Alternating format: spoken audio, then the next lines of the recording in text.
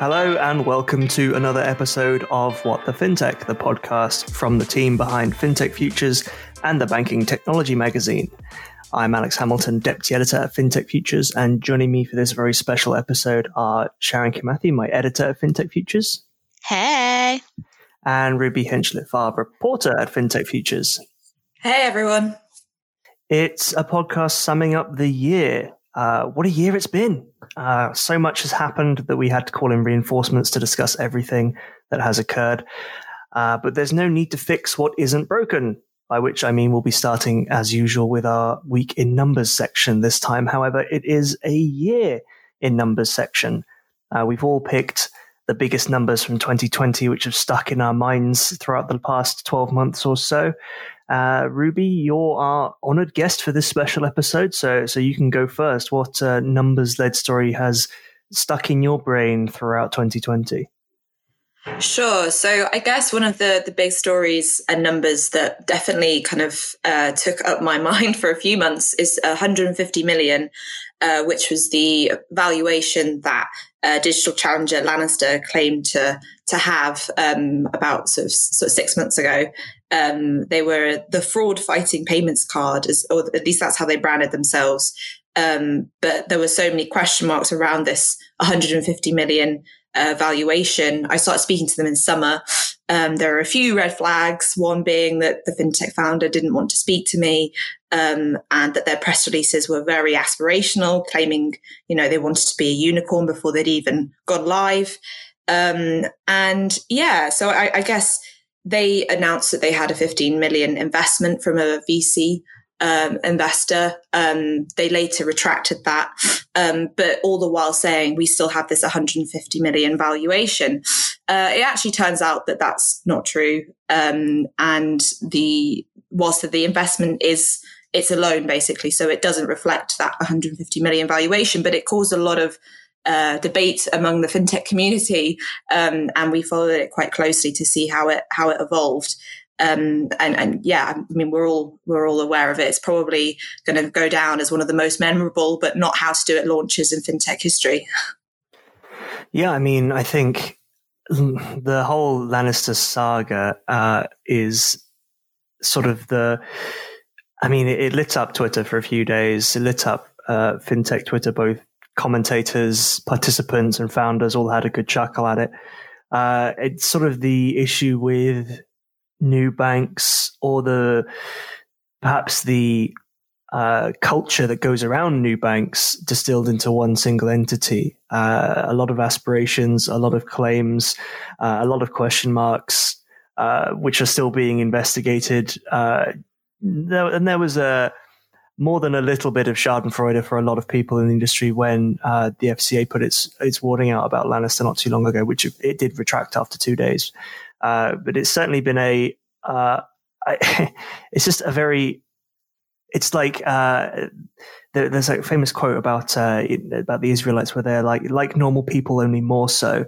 And I feel like Lannister is like a challenger bank, only more so, in that it does everything to the nth degree, for good or bad. It's just, it's a surprising one. But what are your thoughts on Lannister, Sharon? I think for me, it's so strange because their Twitter account is still posting and they add disclaimers with all the memes that they're posting. However, they're not posting anything about what the USP is, like what is so unique about Lannister, and the fact that they used social media and influencers who are still, to this day, posting about it on Instagram and Twitter. It's just so wild to me, because then other users who are on Twitter who are just curious as to what this is, then counterpost with, I see people posting about this Lannister thing, but no one says what it actually is. It just creates this flurry of confusion. And also what's weird is that despite all the scrutiny and the controversy around the brand, it still managed to sign up allegedly 100,000 prospecting users on its waiting list and generate more than 7.8 million engagement through its influencer content on Instagram in the first 72 hours. And the company has allegedly attracted 70,000 followers on Instagram and 4.1 million clicks on the company's online app store. But then again, how many of these subscribers are actually going to convert? How many of them are going to actually use this bank in the future? To me, it shows the power of social media and influencers because it creates this buzz and this hype. And I guess it's a trend that we'll be seeing in some of the other stories that we mentioned as well, following on. But yeah, it's just a wild story to me. Yeah, and I just wanted to add as well, I think it highlights the lack of due diligence that a lot of people did in relation to the fintech. I mean, if you look at the one of the Instagram influencers, Lord Aleem, who posted the most out of anyone with sort of branded cards with Lannister, across the side, he's actually the son of a convicted money launderer. And the National Crime Agency called the 32-man ring that his dad was a part of one of the most significant money laundering networks in the UK. There's also question marks above the former VC investor because the man who runs it is allegedly potentially, been on Turkey's Interpol. So there's so many question marks. And I think the fact that companies like MasterCard, the fact that, they're, yes, okay, Lannister aren't doing anything, against the FCA at the moment because they've put up their, proviso on the website that they're not regulated yet. And so they are within guidelines, but there's all these other questions. And I think that it's so easy to spin up a digital challenger now. I mean, it sometimes seems like every man and his dog has one. And so I think it's important to do your due diligence as a company. It's not all on the regulator.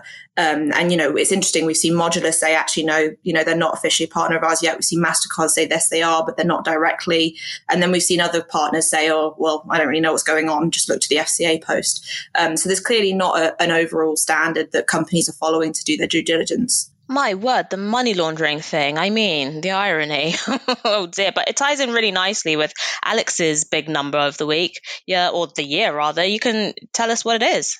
Yeah, so my number for 2020 is 2 trillion. That is $2 trillion, which is the potential amount of suspicious transactions banks allowed to pass through their systems leaked in the FinCEN files. For those who need a refresher on FinCEN, BuzzFeed News obtained more than 2,100 suspicious activity reports, also known as SARs or SARs, filed by banks and financial institutions.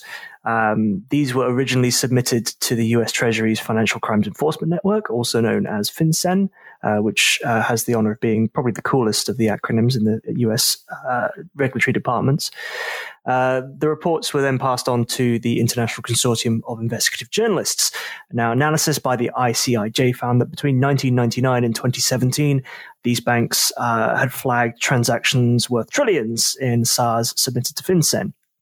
Now, there were 2,100 files listed in the leak, which accounted for less than 0.02% of the 12 million reports sent by banks in the same time period. Now, it's interesting because regulators usually guard their SAR information or SAR information closely. If a SAR leads to an investigation, usually an account will be frozen and the bank placed under a gag order, or alternatively, the account might be left open. The bank might be told to keep this account open so as not to tip off the potential money launderer that something is amiss. There were two sides to this story in the reaction that I had gotten. There were those obviously outraged that banks allowed this amount of money to flow through their systems. And then there were also those who were outraged the SARs were leaked in the first place. People saying that it jeopardized ongoing investigations, tipped off those who may be wanted for money laundering, mobsters, gangsters, terrorist cells, and according to BuzzFeed, not an insignificant number of people on the top 25 billionaires list. But I think one of the things that really stood out to me is that it reveals the sheer scale of the task that the anti-money laundering departments of banks must deal with on a day-to-day basis, as well as a few market participants I spoke to saying that it demonstrates the real need for updated technology to ensure compliance. And I think that we will see a lot more or talk a lot more about the ramifications of both this leak and what it says about the ability of banks and regulators to process suspicious transactions going forward. Yeah, I think the really crazy thing for me that I've seen about this is the AML and compliance issues, especially when it came to people trying to speak out about it. I was really shocked to see that there was zero support. Well, I suppose I say that I'm shocked. It's mainly from the regulator side, because when I was listening to some podcasts about this and their investigation, it was revealed that some of these people came forward to regulators saying, I think XYZ is happening. And then it's actually the bank's lawyers who would then turn around and hurt the individual. And I know from firsthand experience, working in compliance and AML within a bank, you are seen as the enemy. Like, you are seen as someone who's just stopping, their large transactions and stopping them from making money, when really all you want to do is just make sure that you're putting in the checks and balances which are supposed to be there to protect individuals. Because at the end of the day, if you are, just a normal regular person and your pension is tied to some of these things, then you're done for. So for me, I really feel for the AML and compliance people who are trying to come forward, because they were really mistreated in this. And another thing is that it's now just completely gone under the radar. Like, there was all this hype and this talk on social media, like on Twitter and LinkedIn, when this initially took place. But now there's nothing. Like, we've heard nothing after that. But Ruby, what are your thoughts? Yeah, so I recently was sitting in on a webinar organised by Finergo, and the guy called Graham Barrow from the Dark Money Files was talking about the FinCEN files, and he said, he was likening it as well, talking about some of the fines that have been issued in Scandinavia and the Baltics are driven largely by investigative journalism action, and then obviously you've kind of seen the same with the FinCEN files. He said that, because I think he was helping advise, and he talked to quite a few of the regulators around the time that all of this came out. And he said that he was speaking to a lot of the journalists, and they found that the ZARs that were filed were for their own previous investigative action. So they were the ones prompting these ZARs to be filed in the first place. So you've got this weird cycle going on where it's actually the journalists that are prompting a lot of this to be investigated in the first place, even before the ZARs are filed. So I think that there's a real problem there that needs to be addressed. And I guess the webinar I sat in on, the overall consensus was that FinCEN won't lead to more penalties because the regulators already had the information. And if they didn't, they clearly weren't looking for it properly or didn't have the resources in place to find it. So I think, and the other thing that they kind of came out and said was that it's kind of a problem because there's a difference between compliance and then actively trying to fight money laundering. They're two very different things. And because a lot of regulators are still in the kind of compliance focused mindset, they are still quite failing or struggling to actually actively tackle financial crime. And that seems to be a real tension in the industry that needs to kind of shift so that regulators feel like they're more empowered to actually act on these financial crimes. Yeah, I completely agree. And I think that's something we will. I think money laundering is something it's always there. I mean, the FinCEN files relate to a span of more than 18 years, and so it's always going to be a battle. I think the rub will be when technology hopefully makes the process a lot more efficient, and how both sides of the market react to how it's changing things. But we have one more year in numbers story from Sharon, and I actually don't know the correct way to pronounce it, the Romanian currency. So I'll let you go ahead and do that, Sharon. Yeah, I was quickly Googling it right now to make sure I have it right as well. I think it's leu. So Romanian leu. Okay, if I'm wrong, please don't slam me, because that's how it looks like to me. Okay, so it's 20,000 Romanian leu, which is $4,832. So the digital bank Revolut is facing a lawsuit after blocking a customer's account in Romania. Florin Hurtuliac, I really hope I pronounced his name right. I don't know if I did. So he's a Revolut personal account customer in Romania, and he tried to transfer that amount from his company's bank account to his Revolut account on 9th September 2020.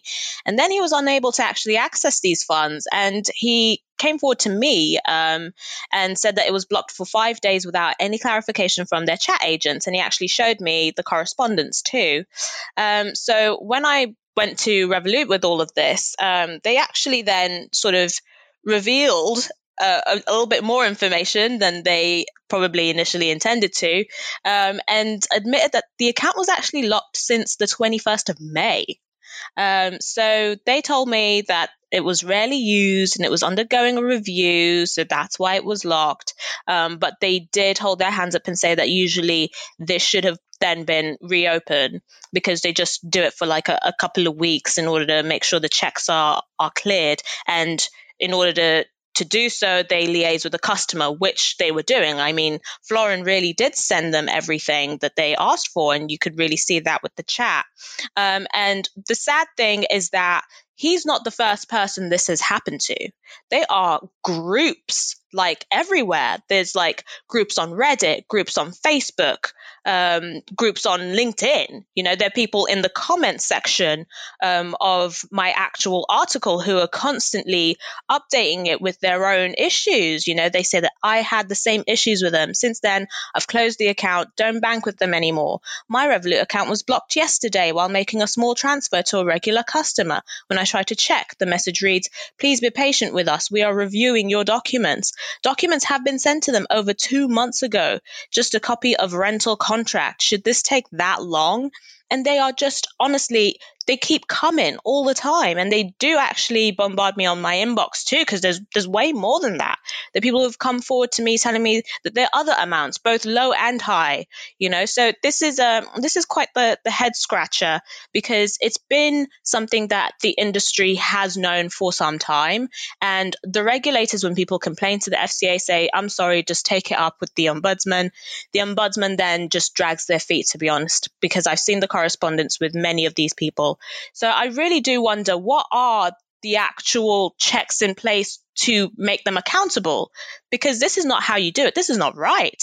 You know, and I spoke to some lawyers as well who said usually this is not the case. Like you can do it for a couple of weeks and you just move it forward. So these people do actually have a case. And I've seen another comment that with all of them saying that perhaps we should all band together and join in this class action. Maybe that's when they'll actually hear something and do something. But what do you think about this, Alex?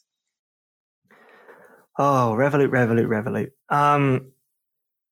I think this is a fintech which infamously claims it didn't turn off its anti-money laundering systems for 2 months. Over a period of time when a load of transactions went through and they were building something in-house. It seems to be and I'm in no way, shape or form here blaming the consumer. There's nothing here that is their fault, but it's the rubbing up against this idea of cool, new, banks and Echoes, because Revolut still in many ways is not a bank, offering services, premium-looking services to a customer segment that has a lot of money.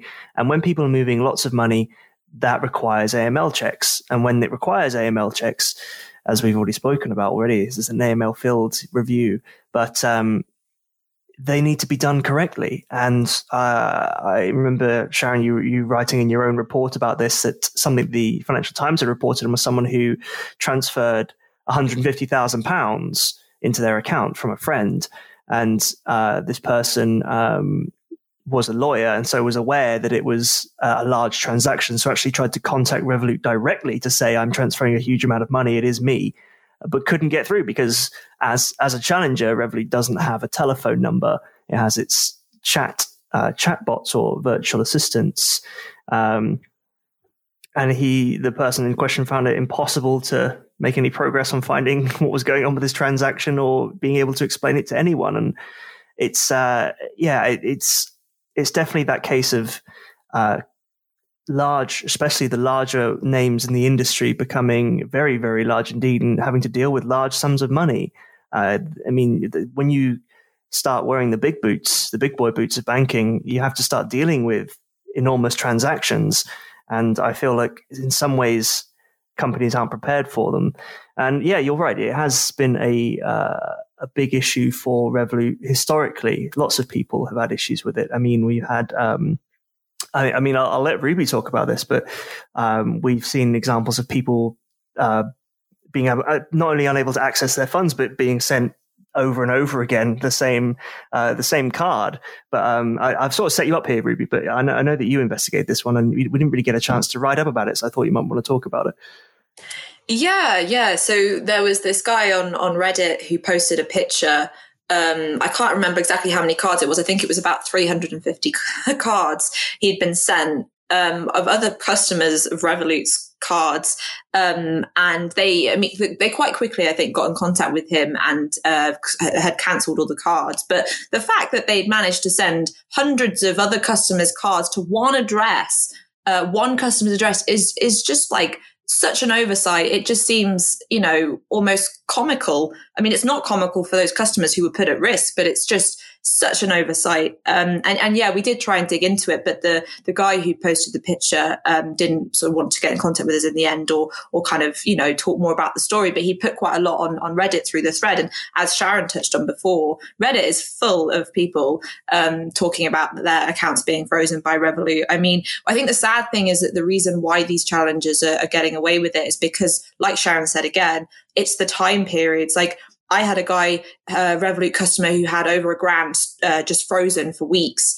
And he was desperate. I mean, he didn't have a job. It was his only money. He didn't have access to it. And he was absolutely desperate. He was messaging me again and again, asking me if I could help him unlock his account. That's a testament to how bad the customer service still is, that, these people are so desperate. They're trying to get journalists to help them and to unlock the accounts because they're clearly not getting any, communication from the challenger itself. But I think that what happens is, in many cases, even if it's a few weeks, the challenger will eventually get back in contact with them and they will fix it and they will, make the funds available again. So obviously still 2 weeks is an unacceptable time period, but because you've got people at the Ombudsman and then they obviously go to the FCA first, then they pass them off into the Ombudsman. So it's like, there's not enough time to kind of see users actually really kind of push against this, because Revolut kind of end up sorting out just in time that they kind of think, oh, well, I've got access to my money again. I guess I can just get back to normal. I don't want to spend loads of time having to, go through a claim and things like that. But, we're seeing complaints, climb year on year. I mean, Financial Times did a great article analysing challenger bank models. Jemima Kelly pointed out how, Resolver is seeing thousands more complaints a year for, not just Revolut, but also Monzo. I mean, we haven't spoken about Monzo, but Monzo is also definitely a challenger that's struggled with the same thing of freezing accounts. And, like Sharon said, groups going up on Trustpilot or Facebook, making, the point that, Monzo has quote unquote stolen my money. That's another thing that Jemima Kelly talks about in her article. But yeah, so I think that what's ultimately sad to me is that the customer support still isn't there. Yes, Revolut has 13 million customers, but if you have 13 million customers, you have to invest in the support to go with it. Otherwise, that's not responsible. And we need, more checks and balances for that sort of thing.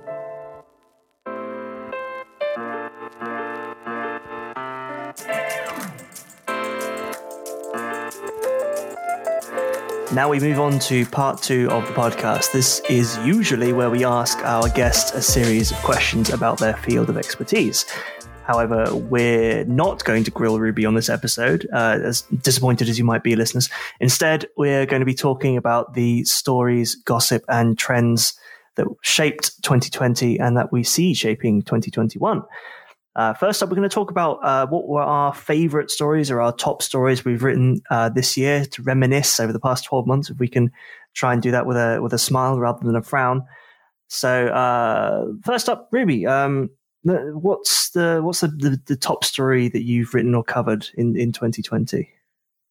So one that I really, really enjoyed writing and interviewing for was the Barclays story I did on the Black Founder Tech Accelerator. So I interviewed the kind of woman behind it, Natalie Ajaba. She's like the accelerator's head, but before that she worked at Eagle Labs, which is part of Barclays accelerator scheme. And they had a whopping 198 applications from Black founders for the accelerator. And I just think it really highlights the need for such an accelerator. The fact that so many people applied. I mean, only 25 are going to get through, but that's because they obviously don't want too many companies. Otherwise, they won't be able to give them the same amount of help and guidance. But I think what really struck me about this story was the fact that Natalie was the one that brought the idea to the bank. So the bank wasn't the one that came up with the idea. She went to her seniors and was like, I think this would be a great idea. And I think it's just a really nice story to show that how one individual in a big corporate company can actually make a really big difference with their voice alone, which is why I really like this story. And there's been a lot of stuff in the news about the lack of funding that goes to Black founders. I mean, there's a lack of funding going to female founders, but it's even less for Black founders. I mean, it's crazy. And so I don't think it gets talked about enough. And Barclays have partnered with Foundervine, who is a sort of accelerator facilitator, I guess. And they've got, it's run by a Black woman, Izzy Obeng, and they also have a team that's largely Black as well. So I think it's a great example of a bank being a bit more forward thinking, not just in the UK, but in Europe as well, because I don't think there are I haven't seen any other examples of this across the wider continent. And yeah, she talked to me a little bit about the bank as well and some of the, Black History Month initiatives they've done and things like that. And she's been very, very pivotal in that too, and making that a bigger thing and making it more of a difference than perhaps it had been in previous years. And when I spoke to a company called MyAtman. This, I guess, is another story, but it kind of feeds into this story, which is, they're a Black founded UK challenger bank. I did my research. It does seem like they're the first. There were kind of Black credit unions in the UK, but there's never been a Black founded bank. They made the point that what they found really difficult is some of the bias that businesses have gone through to try and get sort of lending products, because there is this bias still in the system, and they really highlighted that. But also from a startup perspective, they highlighted that they found it difficult to get their product in front of investors. Even getting on crowdfunding platforms, they found difficult because they expected them to have a full-blown built-out product. But I know for a fact that I've seen companies on these platforms far earlier in the stages than having built their product properly. And so I definitely think there is some bias in the system in that regard that we don't talk enough about, and isn't even, talked about that much in terms of data either, because people haven't bothered to do, the research around this. So yeah, I guess we've talked about quite hard hitting stories and ones which, are really important, but I think this is a nice one to kind of end the year on a good positive note going into the next year. Absolutely. It's really nice to have a nice wholesome positive story to lead us into this section. Sharon, what was your top story? Yeah, I suppose mine sort of ties in with that because it's a similar trend. I mean, I'd love to just pick one, but for me, I would probably say my favorite is the October edition.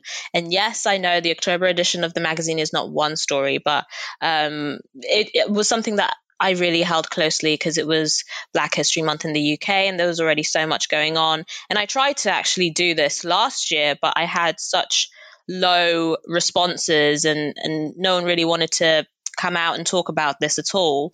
So I am quite happy with the responses that I received this year when asking for requests for people to come out and talk about being Black in the industry. I only had like one article in this last year because people were very nervous to come forward. But I'm glad that, now people are starting to feel more comfortable.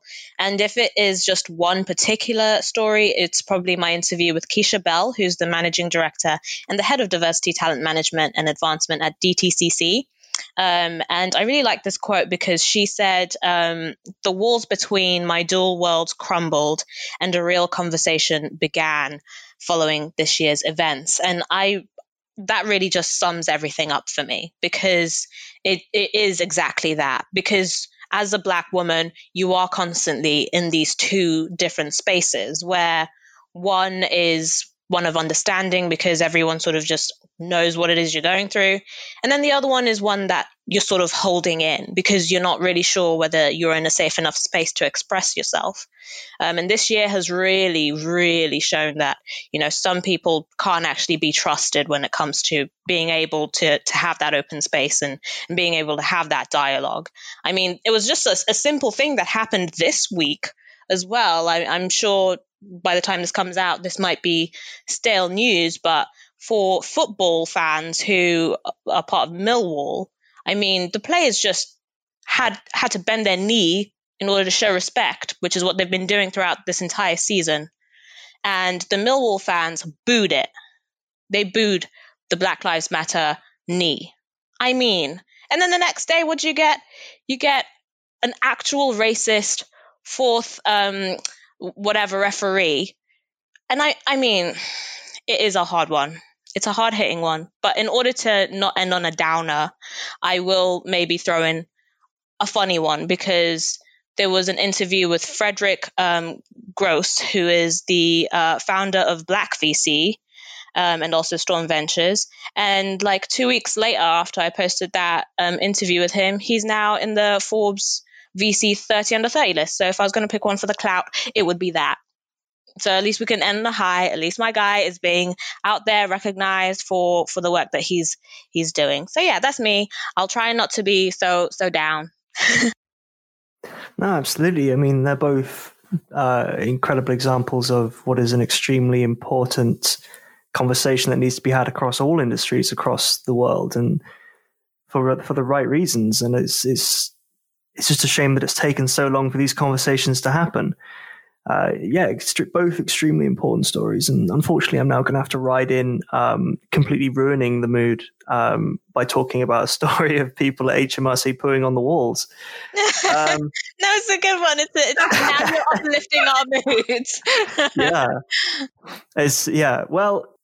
This one goes back all the way to January 2020. I know someone who works at HMRC, and they forwarded me on a email sent to those at the government company's Manchester headquarters about acts of vandalism, which is probably quite a understatement, of people working at the office, the Trinity Bridge House office, defecating on toilet floors and using feces to write, and I quote, unpleasant messages on the walls to other people. It's a crazy one. People have deliberately blocked toilet bowls with paper towels, smeared, and I quote again, bodily fluids on the walls, doors and toilet seats, writing unpleasant messages and taken illegal drugs. More than one member of HMRC staff I discovered was involved in the vandalism. They were called reprehensible actions committed by a few individuals with no place in the organization. What's interesting is that the email way back in January bears striking resemblance to another one issued by the FCA, the Financial Conduct Authority, another government body which deals with financial services, from their chief operating officer to staff at their new Stratford HQ, who asked employees not to defecate on toilet floors or to verbally abuse catering and security staff. I mean, I think it's just, it sticks in the mind, this story, for obvious reasons. One, it was like the first of my exclusives this year. The second one, just the sheer how ridiculous it was. Possibly the third reason is that when it was shared on social media, there were plenty of people who came back and said, oh yeah, that's like, I work at HMRC. This has been a long running thing. It's traditional to apparently to defecate on the floor of the toilets if you don't like a certain piece of government policy. I mean, I think that's the reason why I picked it. It was the first thing. As soon as it was a story that sticks in your mind from over the year, it's definitely this one. That is so funny. Nasty. Gross. I mean, I think there was one about the FCA as well, because I have a friend as well who works there, and I was like, is this you? Did you do this? And she was like, no, it took place on the 6th floor. Leave me alone. On the 6th floor. Yeah, I know. It's crazy. We know which one it is now. HMRC is building a new office as well in Manchester, which is supposed to move. They're basically building what they call 13 large modern offices, making it easier to collaborate and work flexibly. So who knows if there will be more dirty protests about their new buildings. But I mean, this sort of tailors in nicely to the next thing we're going to be talking about, which is gossip. Yes, that's what I was going to add to that. It was like we've just been talking about little gossip that we get on our WhatsApps with our friends working in fun places. But we have a segment called Fin Talk of the Town in our magazine, and it's a fly on the wall take on the fintech glitterati gossip. So, guys, what's been the most salacious piece of gossip you've come across this year? Alex, I'll start with you. You see, by my nature, I tend to try and avoid most of the ins and outs of the industry and how so much like a high school cafeteria the fintech world can be in terms of cliques and back talking and things like that. I did think about mentioning something about other podcasters in this industry being scared of us launching What the Fintech, but I'm not going to do that one. I think it's not so much a behind the scenes on this one, but I think the biggest piece of gossip was the whole Monzo versus Starling thing that occurred in the middle of the year when Anne Boden launched her book. I mean, it's not so much behind the scenes, me being sent WhatsApp messages, but I just thought it was so indicative of like how cliquey the industry can be sometimes. Obviously, nothing on Anne Boden wanting to get a bit of publicity for her tell-all story, but immediately it turned into tribalism. Whose side are you on? Are you on Tom's side or Anne's side? And then it brought in other factors about, why people are on Tom's side and not Anne's side. Questions around gender and privilege and backgrounds and things like that. And I feel like it's a story that I've known scant details of for a long time. One of my former editors knew Anne Boden quite well and was privy to the ins and outs of what happened when those who left to form Monzo left what would be Starling. So it's something that I'd seen coming for a while, but I didn't expect it to, blow up in the way that it did. So I'd say that's probably the most gossipy thing in the way that people I knew who didn't know so much about fintech, they just happened to have a Starling card or a Monzo card and were like, oh my God, look at all this like gossip. It was, it was definitely a highlight. Yeah, for sure. And what about you, Ruby? What's been a highlight goss-wise for you? So I guess it kind of in some ways feeds off Alex's gossip, and I don't know if it counts as gossip. It was something that people have been kind of speculating on Twitter, but basically Anne Boden, Starling CEO, spotted a sort of list of job postings for actors for all the fintech CEOs. So not only was it, they were looking for someone to play her, they were looking for someone to play Tom Bloomfield, Revolut's Nikolai Stronsky, and then N26's Valentin Stauff. And the filming was going to happen in Kent and £150 a day. And it mentions sort of production dates and things. And then Anne later said, oh, well, a journalist actually DM'd me and says that their publication is working on a musical around it. And so, I'm a bit confused as to who would kind of what publication would invest this sort of money into such a gimmick. I have one or two ideas. I am kind of resisting to point the finger, but I think that like Alex has said, he's kind of set the scene, hasn't he? That there is a lot of gossip and a lot of things to bring out, and you've still got the whole Monzo side of the story that just hasn't aired yet. I can imagine our fintech scene enjoying a musical around the around the founders. I think it would be very bizarre to watch. I'm intrigued to find out more. I think that more on that will come out next year. But more importantly, I want to know who's going to get paid £150 a day to be some of these CEOs. I think it's a pretty big. Yeah, it's like such a niche market as well, like who's this for? Where are they going to air this? But my goss is not actually tied to the Monzo and Starling Bank saga. Mine actually just happened last week where some ex-Stripe person decided to take it on Twitter to really show his entire arse in terms of what he feels about women.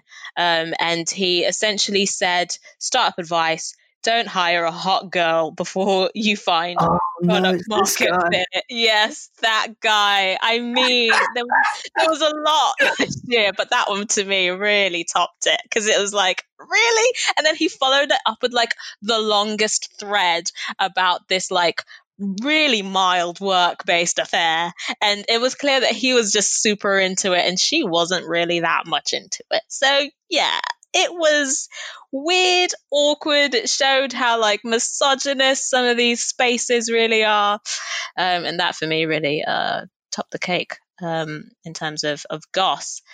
But I'll try and turn it now to my next question to you, Ruby. You cover a lot of our fintechs and startups. Tell me, what's been the most interesting fintech you've come across this year, one that you might actually genuinely use?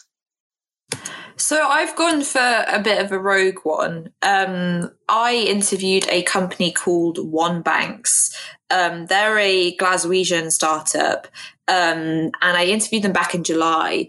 And there's kind of still kind of amping up. I don't think they've quite launched it. They're still demoing and things. But essentially their idea is to try and sort of capitalize off the fact that banks are shutting lots of branches. I mean, we've seen this year, more than a third of UK branches have closed in the last 5 years. And then this year has even, sped that up even more.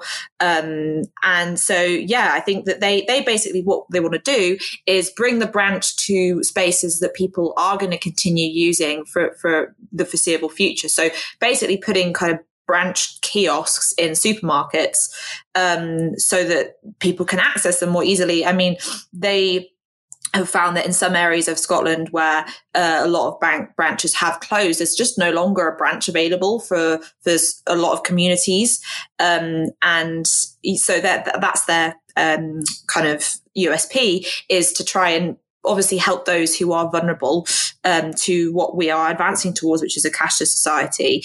Because, I mean, the Access to Cash review from 2019 found that 9 to 12 million people just won't be ready for a branchless cashless society. So it's definitely a big opportunity. And what will happen is that these branch kiosks will be they'll be bank agnostic. So you can, if you banked with Lloyds, or if you banked with Starling or Revolut, any of the incumbents or digital challengers, you'd be able to use that kiosk. And so you'd be able to use it to pay in money, to withdraw money. And that's a big thing, right? Because it also means that these digital challengers will be able to tap more business customers, because yes, we're moving to cashless, but there's still a lot of businesses out there who don't want to be cashless. And so would still want to, pay in their money each month, or each week, or however often they do that. So I think that it's a big game changer, because it really does start to even the playing field. And I can imagine using these kiosks when I do my weekly shop, or, it's just because it's a lot easier and more, accessible than having to think, right, where's my nearest bank branch if I wanted to do something, like, I don't know. I mean, I don't really use my bank branch anymore, but if it was in a more convenient place, I'd probably be more, I'd want to use it for things like, say, talking about, I wanted to do something with my money that's sitting there, like investment based or whatever. I think the challenge is hoping to train up people that on these kiosks so that they can help with the more complex stuff as well, not just the paying in money and getting money out. So yeah, I think that they could be onto something, and it's not just necessarily about me using it, but about this big proportion of the world, or of the UK at least at the moment, that still use cash. Yeah, that's a really good one, actually. It's such a helpful initiative. And Alex, you're our regulation and also core banking tech expert. So what's been the most innovative regulatory policy you've come across this year, one you genuinely think that will help the industry? And 2, what's been your top core banking initiative and implementation you've spotted? Well, first off, thanks for calling me the regulation and core banking expert. Can't wait for our editor-in-chief, Tanya, to immediately dispel whatever I say when it comes to core banking. However, 2020 wasn't the same in terms of industry-shaking regulation that 2019 was, but many things sort of ticked over. MiFID II saw its second birthday, and you could say it's becoming very business as usual for firms when it comes to their transaction reporting now. Saying that, we have seen some relaxations from the regulators due to the pandemic, specifically from the EBA and the EC when it comes to MiFID II. But I think what really stood out for me was when the EBA came out this year. It's not necessarily a regulatory policy, but it's perhaps the groundwork for one. The EBA came out this year and said that they wanted to create a single set of rules governing, yes, I'm afraid it's money laundering again, anti-money laundering and counterterrorism financing across Europe. So under the current guidelines that all EU member states abide by, they have a little bit of wiggle room, some room to maneuver when they interpret and transpose EU-wide AML laws. This flexibility has often led to countries failing to meet their deadlines in applying, especially the EU's fifth anti-money laundering directive, or AMLD5. Among them, Cyprus, Hungary, the Netherlands, Romania, Slovenia, Spain. All of them have had warnings for lagging behind and not transposing things properly. And so regulators across Europe appear to have reacted to the huge money laundering scandals we've seen in the recent years, the 200 billion in the Balkans, largest money laundering scandal of all time, perhaps, with the idea of central control over AML laws. It's been floated by various members of various EU regulators recently, and even by European Central Bank members. Interestingly enough, when I've ever spoken to people at regulators in Europe, there's been a surprising amount of pushback on the idea, mostly and probably unsurprisingly from those in the UK. But I think it's an idea that's going to be pushed more and more in the future as the EU looks to grapple with a series of scandals that are hitting closer and closer to home in terms of the institutions involved and the figures involved. Now, as for core banking, I actually am putting together our top 10 core banking stories of this year right now. And for me, looking at it, it's not really been another thing. It's not really been another year of major deals. And we all know that implementations can be delayed for any number of reasons. Sometimes it feels like, the wrong person breathing in the wrong direction in the wrong room adds another few months to any big change. By their nature, someone sneezes and 6 months gets added to the deadline. So I'm not surprised we haven't seen many major go lives or selections this year, considering the pandemic and the ramifications of that. I think there's plenty smaller deals have ticked on though, and many vendors in the space have been crowing about their ability to complete implementations remotely and virtually during the pandemic. And I would imagine, I wouldn't bet money on this, but I imagine that there have been a lot of deals done during this year that we don't know about yet, even as we record this podcast, as a lot of institutions try and swing more towards digital banking in reaction to customer demand. And hopefully, for my job as the core banking expert, Tanya not included, we'll see some big deals to report on in 2021.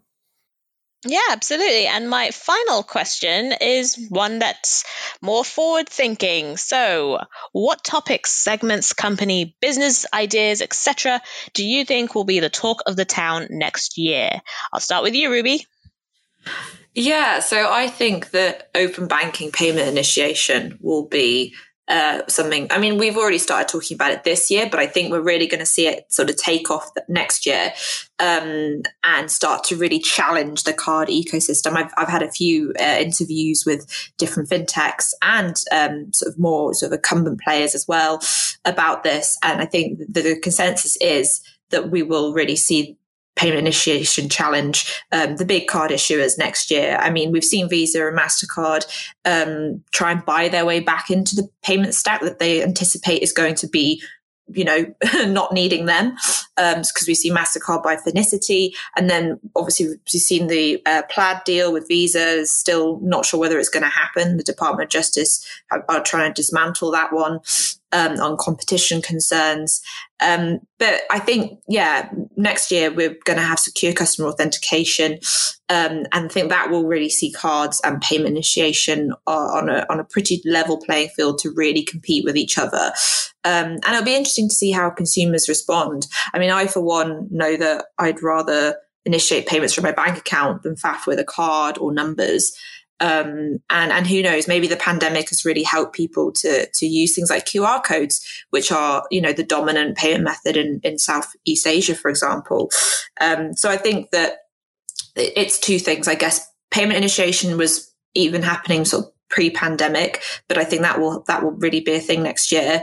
But I think also throughout the pandemic, we've seen people getting used to using things like QR codes, and that might, the customer behavior that's imparted in people could then see that become something that's more.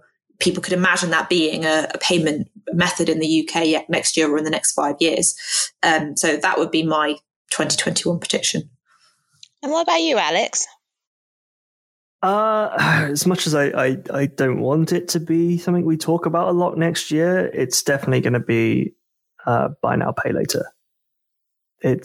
We're seeing the enormous amounts of traction that these companies are gaining, and especially this year. I'm not particularly sure what it is about the pandemic that has exploded their popularity. Like maybe perhaps people just not having as much liquid cash available and still wanting to, buy nice things. And with Christmas happening, I'm sure they're going to get an extra boost in terms of people buying things. But the buy now, pay later discussion is ongoing. Regulatory investigations ongoing. The predatory nature of it, determining whether it is indeed predatory, is ongoing. And so I feel like it is a topic that's going to be forefront of a lot of discussions next year.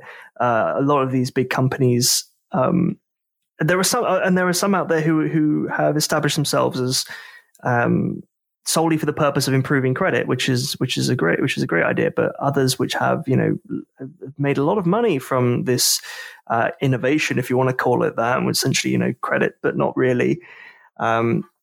Have been defending themselves to the hilt. And I think next year we will see a continuation of this discussion, and I think it will ramp up to a certain degree. I think you're definitely right, Alex, because I was just writing up a story today on Capital One banning users from the credit card users from sort of using it for buy now, pay later products. So I think that we're already seeing it even before the year starts, that some incumbents are really pushing against it because they feel like they're taking on too much risk by enabling users to pay using those sorts of solutions.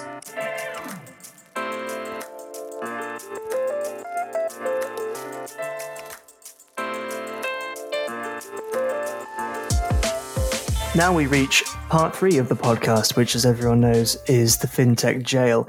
Rather than having to listen to us moan about things we've brought with us, we decided to summarize and pick out our favorite entries into the jail to discuss, perhaps even letting them out again. Who knows? I think perhaps we'll start with Sharon on this one, as you have been the curator of all of our entries so far. So which one do you want to talk about first? Oh, well, I'd probably say artificial intelligence, purely because it came up 3 times. And I'm pretty sure the 2 other people who raised it up as an issue didn't really know about how frequently it's cropping up. So I mean, the thing with artificial intelligence, and the first time we said no to it was because they are people who do use that phrase or words or whatever in a meaningful way to convey exactly what it is that they are trying to sell or a problem that they're trying to help you with using artificial intelligence. So we were just watching it. And when it came up again, we were like, you know what? Fine. We'll look at it and we'll monitor it for like a year. Okay, I'll get a year imprisonment. And then it came up a final time with Manuel Silva Martinez from Muro Capital, who said, I think there's so much to do to change financial services, but you don't need super deep tech to reinvent things that are broken. It's basic technology with a good design to do things the way you do things in a contemporary manner, as opposed to old tech that solves the cases for businesses. And he also cited how he gets pitched by entrepreneurs as well, and they use it as a buzzword, and he's a bit put off by it. Because he's like, is that really what you're doing? And I mean, is that really solving the problem?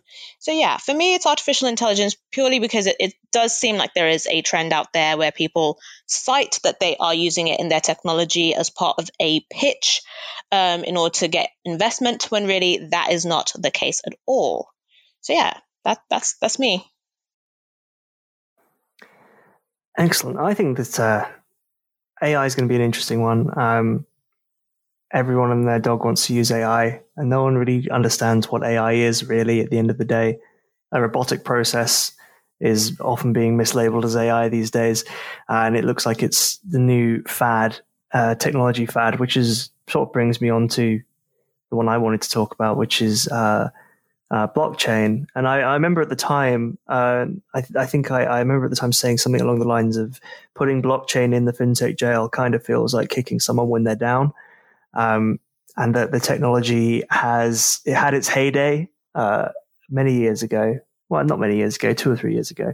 I remember writing every other story about blockchain when I was a reporter back then. And I feel like people always say that it's a solution looking for a problem, but I don't think that's necessarily the case. I think it is a solution that people try to apply to too many problems, when in fact it really, really has a lot of good use cases in things like the connection of supply chains, documentation, secure sending of, of verification across things, digital identity even as well. And I feel like the problem is that it got it was done to death to the point where people were sick of it. It sort of went through this sort of Game of Thrones arc where it was doing fantastic. Everyone really loved it until it had its own version of season 8, and then it disappeared off the face of the earth and no one talks about it anymore. And I think that under the new brand, because no one likes to talk about blockchain, they always call it DLT these days, we might see it actually be a solution solving problems. So that's I think if someone mentions it again next year, maybe I'll try and get them to pull it out of the jail. But Ruby, which one caught your eye? Sure. So the one that caught my eye was Disruption. Theodora Lau was the one that picked this one up from Unconventional Ventures. And I really liked what she said about it, which was that people in this industry have been driven to burnout by endlessly trying to disrupt and spending all this time at work and showing off with all the new things they're doing. And I think that really speaks to what I thought when I saw that word. I recently wrote up the article around Nordigen's new open banking platform, which is free. So one of the first free open banking platforms out there. And, I was talking to some people to get some comment on it. And the kind of consensus was it's far too early to be disrupting a market that is only less than 3 years old. And so, whilst there were some people on Twitter being like, oh, this is great, like less than 3 years and you're already disrupting the market. This is brilliant. But hang on, no, it's not, because, you've got all these companies that are still struggling to monetize it properly. And if you're just going to throw in a free alternative, it's going to become very difficult to do that. Some of these companies are putting hours and hours and millions into this sort of stuff. And to just kind of undercut it with a free alternative is going to not disrupt the market in a positive way, but in a very negative way. So I think that sometimes disruption can be held up as great no matter what, but actually sometimes it can be really negative and have very bad effects on markets, especially when you're disrupting a market far too early. And I think, exactly what Theo said, that it drives this kind of, I guess, attitude that you constantly have to be iterating something. And yes, whilst that is true, you sometimes need to leave each version of something to really live out its full life before you introduce another one. Because if you iterate too soon, too early, then that could really have detrimental effects to the entire market. I mean, if you look at, say, Google, and they're constantly trying to disrupt themselves, but they often release products far too early before it's really going to work and to have any kind of adoption. And then they cancel the product, then they bring it out later. I mean, we've seen that with their sort of credit card, bank account thing. They did try and do that quite a few years ago, but no one wanted it. So now they're doing it again. So I think that, disruption kind of comes into this bigger narrative of iteration. And whilst it's important to iterate, you don't want to iterate too early. Fantastic. And if anyone wants to see all of the season 1 FinTech Jail nominees and all the jail time, I'm looking through the list right now, and we've been very harsh to some of these. There's life with no parole. There's 20 years, 30 years. That's brilliant. Well, if you can have a look at them and maybe leave a comment and let us know which ones you might want to us to drag out of the jail in season 2. But as for this episode, that's all we have time for this yearly roundup. So thanks to Sharon and Ruby for joining me. And before we sign off, though, as per usual, we're going to plug socials and websites and interesting projects. Ruby, have you got anything you want to plug? Yeah, well, in keeping with this podcast, we're going to be publishing our FinTech review for the year, and that will be accessible via our website. And that kind of covers a whole host of topics that we think are the most interesting that we've covered this year. So please do have a read through that. I've got loads of commentary from the industry on that. It is an interesting read, and it touches on a real wealth of topics. So yeah, it'd be great if you could give that a read. Excellent. And Sharon, what about you? As usual, you can find me at FinTech Kits on Twitter. That's FinTech, regular way to spell it, and kits like football kits. Football's been a hot topic just a couple of weeks ago. And also, we have our Banking Tech magazine that's going to be coming out. So please do keep a lookout. That will cover both December and January. And as Ruby mentioned, it does have our year in review. So please do check that out too, as it will be supplementary to it. And we will be producing our FinTech Jail list too once this comes out. So do have a look at it and see what ones you might want to take out next year. Fantastic. As for me, you can find me on Twitter at ADHamilton91 and on LinkedIn just by searching my name. If you want to find Ruby, by the way, because she was too modest to say her Twitter ad, it's at Ruby Hinchliffe on Twitter. Get her pushed up to 1,000 followers as soon as possible. Also, just a quick mention as well, the Banking Technology Awards are happening the week we are recording this. So please remember to check that out on our website. You can watch it even after it's gone live and enjoy the presentation from comedian Tom Ward. If you like this podcast and you like our other episodes, please remember to subscribe on Apple Podcasts, Spotify, SoundCloud, or your favorite podcasting service. And you can find FinTech Futures on our website or on Twitter at FinTech Futures or on LinkedIn by searching the name. We always really appreciate any feedback on everything from the podcast to the website to our reports to our surveys, everything and everything. It's been a crazy year. We'll see you in 2021. But until then, goodbye.